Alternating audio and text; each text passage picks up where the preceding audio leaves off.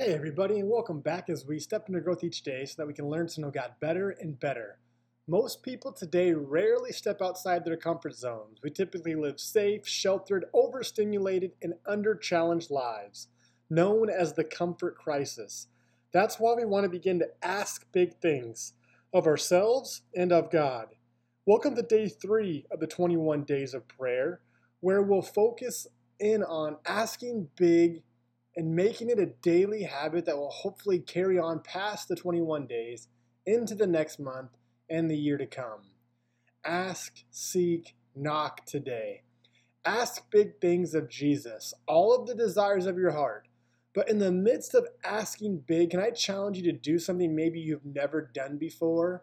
Confess to Jesus that He is the hero of your life, that Jesus fulfills you, that Jesus is Lord.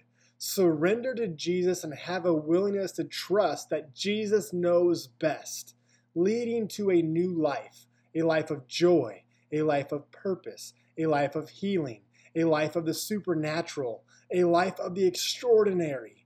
Listen to the words of Romans chapter 10, verse 10, and I quote, "Belief begins in the heart and leads to a life that's right with God. Confession departs from our lips and brings eternal salvation." End quote.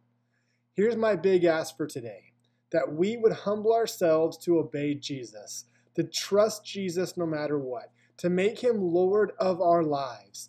Then, after believing, we would make it a priority to help others be drawn to the same truth, that Jesus is the end-all be-all.